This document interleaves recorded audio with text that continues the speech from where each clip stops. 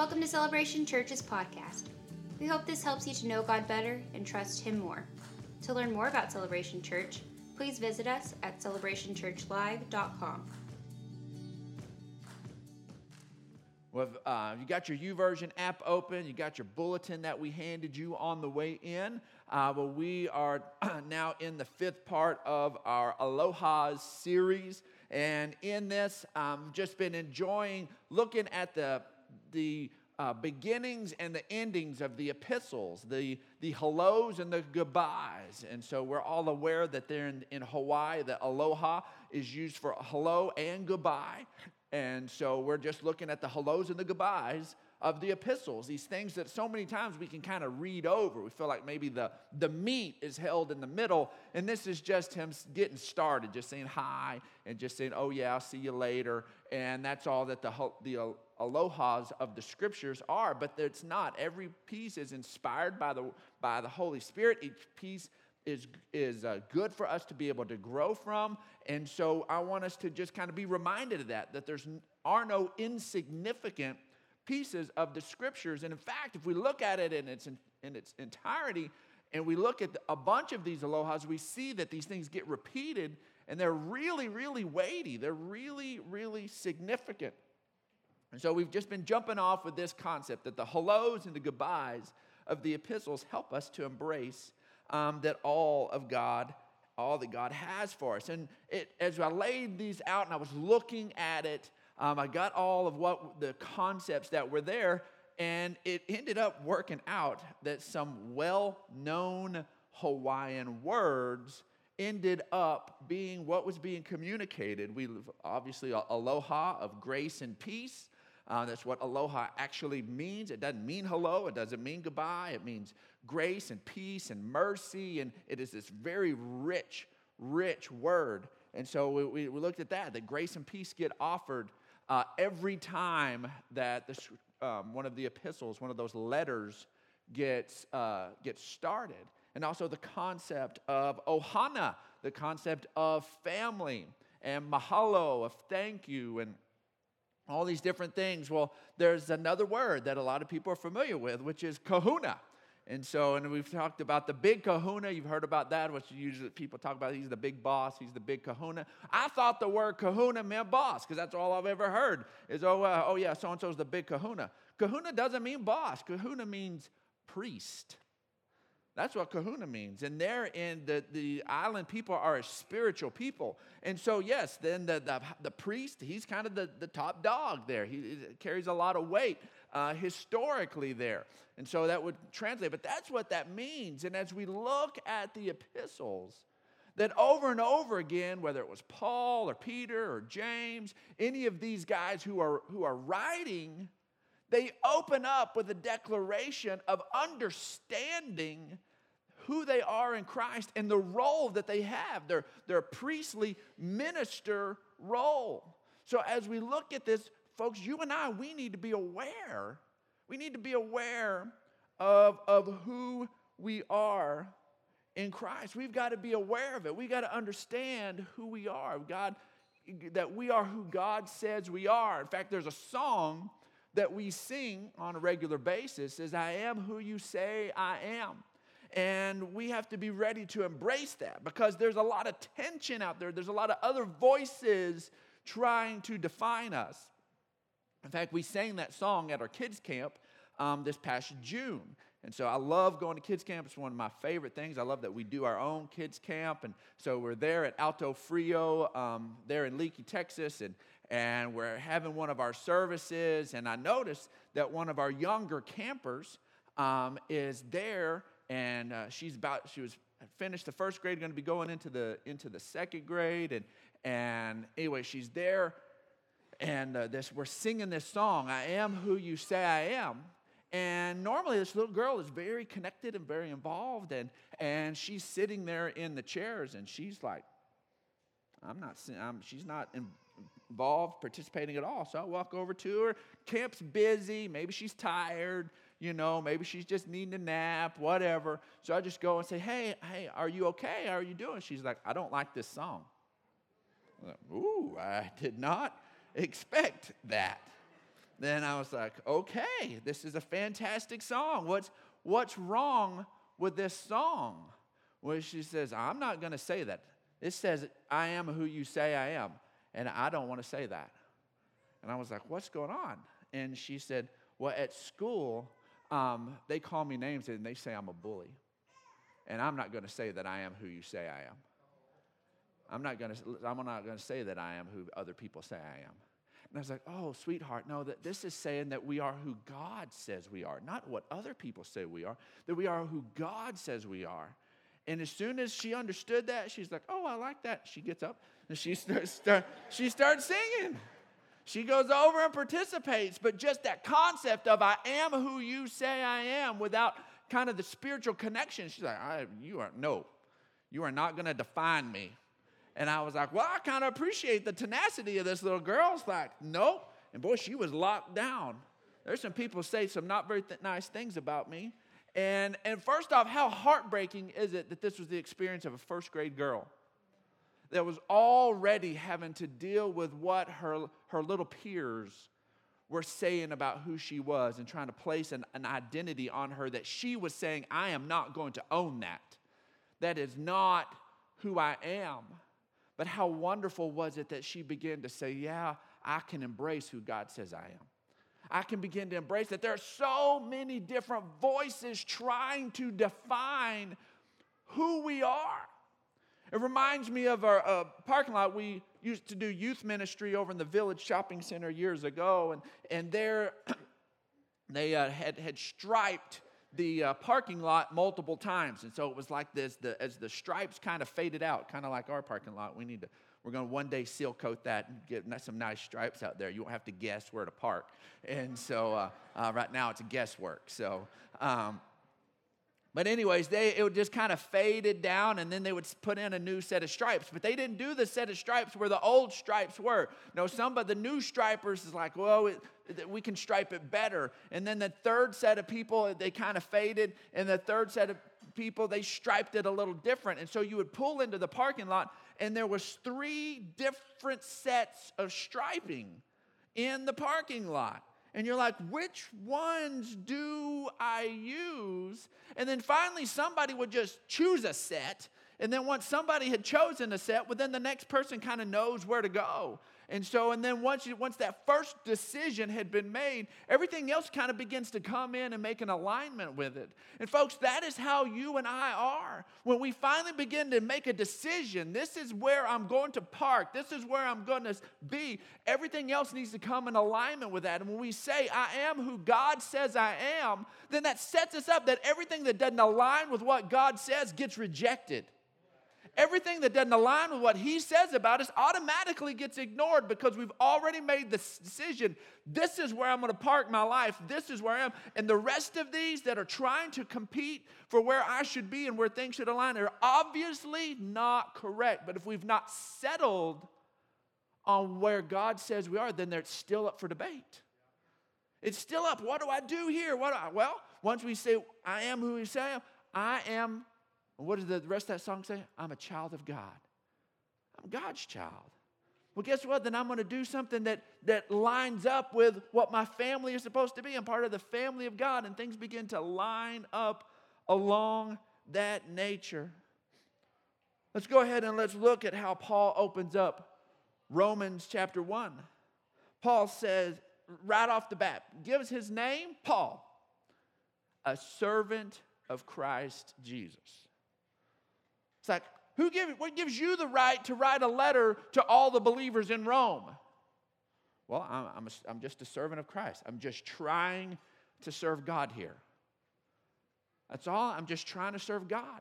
That's what emboldened him. That's what gave him the courage to go ahead and write this letter and begin to unwittingly pen Scripture. He's not sitting there thinking, man, at some point there's going to be a group of people on the other side of the planet in an old grocery store, in an old furniture store, trying to figure out how to love on God and walk with God, and that they're going to need something. No, he's just writing. He's just writing to a group of people in Rome to give them some direction, to help them understand their relationship with God. He doesn't know he's penning Scripture, but he writes with this confidence that he is a servant of Christ Jesus, called to be an apostle and set apart for the gospel. He understands who he is. And because he understood who he is, he's not being arrogant, he's not being brash, he's not being boastful. He's just, this is who I am, this is my assignment, this is what I do. And very quickly he begins to remind the Roman believers of who they are. By the time we get to verse 7, he says, to all in Rome who are loved by God and called to be his holy people, grace and peace to you from God our Father and from the Lord Jesus Christ. We see these concepts that we've already covered, the grace and peace and the family. And he begins to remind them of who they are so that they have the right mindset on when they begin to read what he has to say to them. Folks, to fully live life in Christ, we must know who we are in Christ. To fully live life in Christ, we got to understand who we are. And part of this discovery and part of this time in the scriptures is to finding out who we are. We've had the wrong mentality. We've had the wrong mindset. We've had the wrong paradigm. And we say yes to Jesus and we step over from death to life. And that's not the end, folks. That's the beginning. We begin this beautiful transformation and letting God work in and through our lives. See, Peter acknowledges who he is and who they are in the very first breath of 2 Peter 1:1. It says, Simon Peter, a servant and apostle of Jesus Christ, to those who are the righteousness of God. To those who through the righteousness of our God and Savior Jesus Christ have received a faith as precious as ours. You received a faith as precious as ours. In case you have forgotten how precious your faith is, it's just as precious as mine. As Peter, who Jesus said, upon this rock I'll build my church and the gates of hell won't be able to prevail against it. Peter, who was there with Jesus in some of Peter's high moments and some of Peter's low moments. He was there on the Mount of Transfiguration and saw Jesus transformed and take on his glorious form. Peter, who was restored after he denied Christ.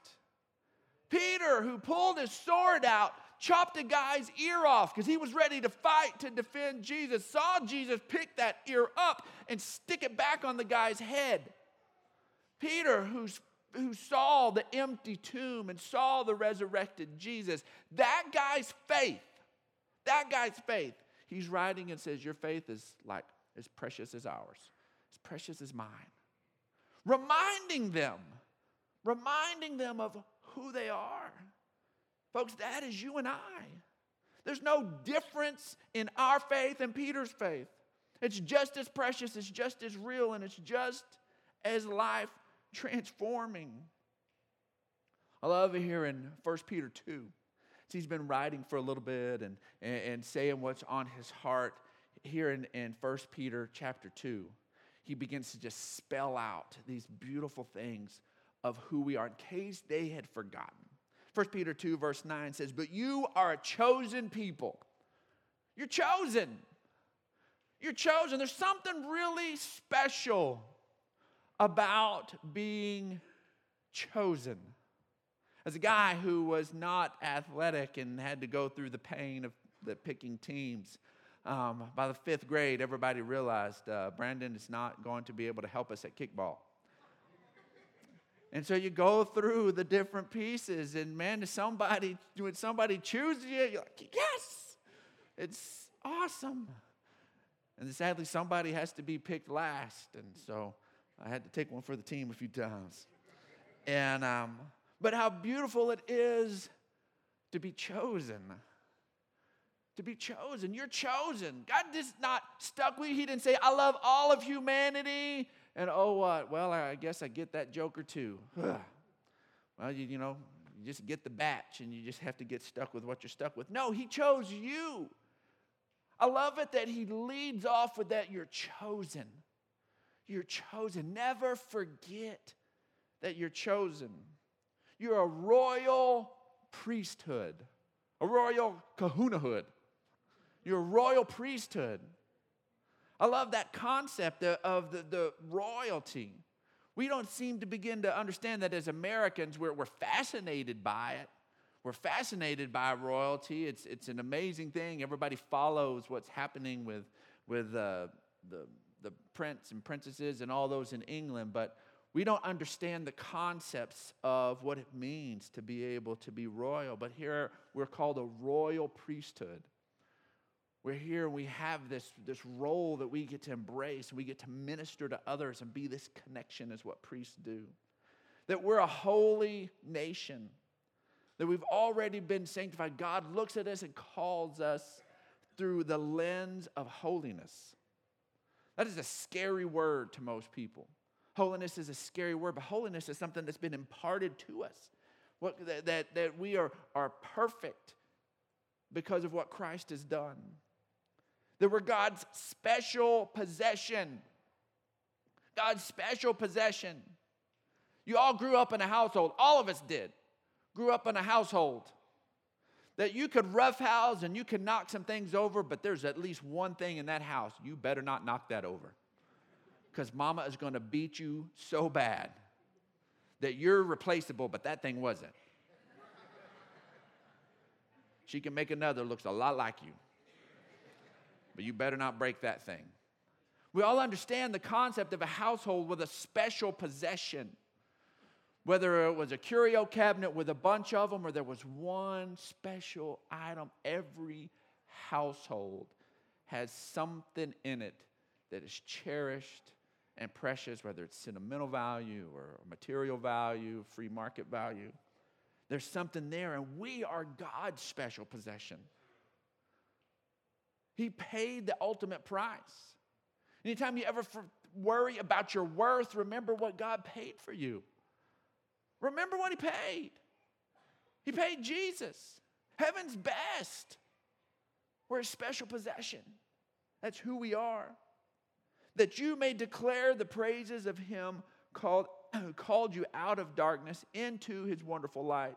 Once you were not a people. There was a time that this was not the truth. But once you were not a people, but now you are a people of God. Once you had not received mercy, but now you have received mercy. This is who we are. And we're not going to be able to make sure that everything else begins to align if we don't get this first piece in that first parking slot first. We understand who we are, and then everything else can come in alignment, and we can recognize when something is not in proper alignment. It's real easy to notice when something's not in proper alignment when we understand how we are defined. And I want you to notice this. I want you to notice that this is not who we're supposed to be. He didn't say, hey, bunch of jokers, don't you remember you're supposed to be a royal priesthood? You're supposed to be a holy nation. You ought to be acting like you're this. No, he says, this is who you are. This is who you are. This is who we are defined as. It's not who we're supposed to be.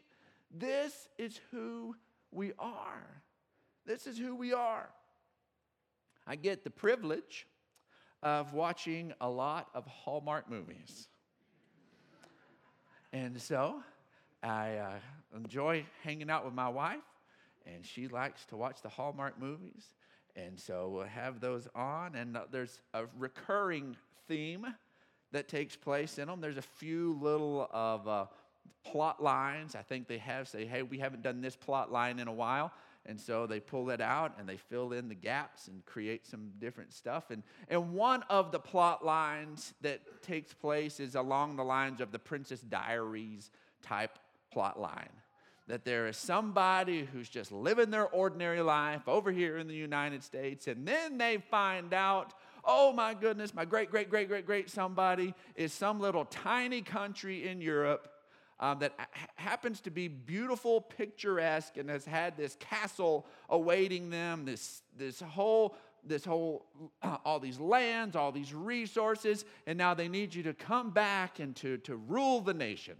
And there's got to be some sort of little undercurrent thing that's alive in people that say, oh, that would absolutely just be amazing. And I think it taps into this idea that we recognize that we are made in the image of God. And there is this place where we feel like, man, somehow we've got to have been called to more than this.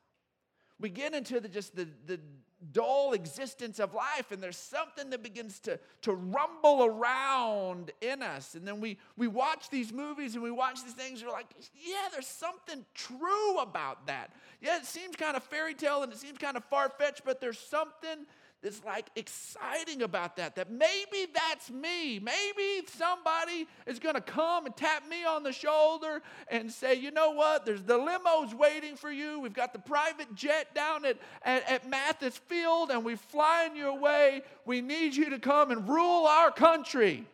You're like, one day it's going to happen, and they're going to come get me. And it's this thing that we recognize it down deep in our spirits, down deep in our soul, that there's this place where we're called to more.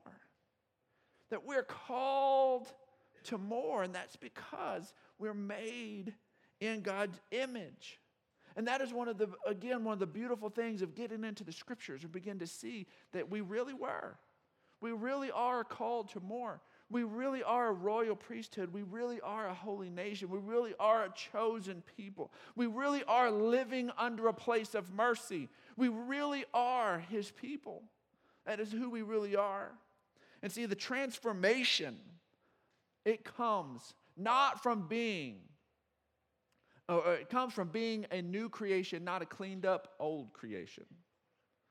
It comes from being a new creation, of finding out who we truly are. And in all those storylines and all those Princess Diaries type movies, all of a sudden there's this discovery of who they are. Somebody says, no, you are this. Based on your birth, you are this. And there's some awkwardness, and there's some weirdness, and there's some things that they didn't grow up with, and they're having to learn some new things. But it's because of who they are. They're not having to become that. They are that. And that's the way it rolls with you and I. We begin to recognize that maybe we've been living life a little differently than we've been called to all along. And as the scriptures begin to speak to us and the Holy Spirit begins to reveal, no, there's a new way of living. There's a new way of doing things. And sometimes it's a little awkward. And sometimes we do the wrong thing. But guess what? It doesn't change who we are. It doesn't change who we are. We don't have to do those things to become it. And we are a new creation. Let's look at 2 Corinthians chapter 5. It says, for Christ's love compels us, because we are convinced that one died for all, and therefore all died. Jesus took care of it. Jesus took care of death for everyone. And that's death, separation from God, all that is involved in the sin part of death. It says, and he died for all, and that those who live should no longer live for themselves, but for him who died for them and was raised again. So from now on, we regard no one from a worldly point of view. We regard no one from a worldly point of view. We recognize, we are so convinced that Jesus completely took care of all of it. Now we change our view of everyone we encounter, and we see them the way Christ has made them. We see them. We begin to interact with them. We begin to interact with them. Guess what? The person in the Princess Diaries movie, they're just doing their thing, being a barista somewhere for some reason. It's always a barista. And they're a barista, and they're making coffee. And then somebody walks through the door, and they got their suit, and they got their stuff, and they got the car with the little flags, and they pull in, and they park next to a fire hydrant like they're better than everybody else. And they come in, and they walk up to the counter, and they say, Your Majesty. And then the latte overflows, and they're like, stuff goes everywhere, and there's problems with the latte. And they're like, what? They're like, yeah, Your Majesty. Here's the scroll. It's you. And when that person that walks through the door begins to engage with them like who they know them to be already, whether they recognize it or not. Whether they recognize it or not. How amazing would it be?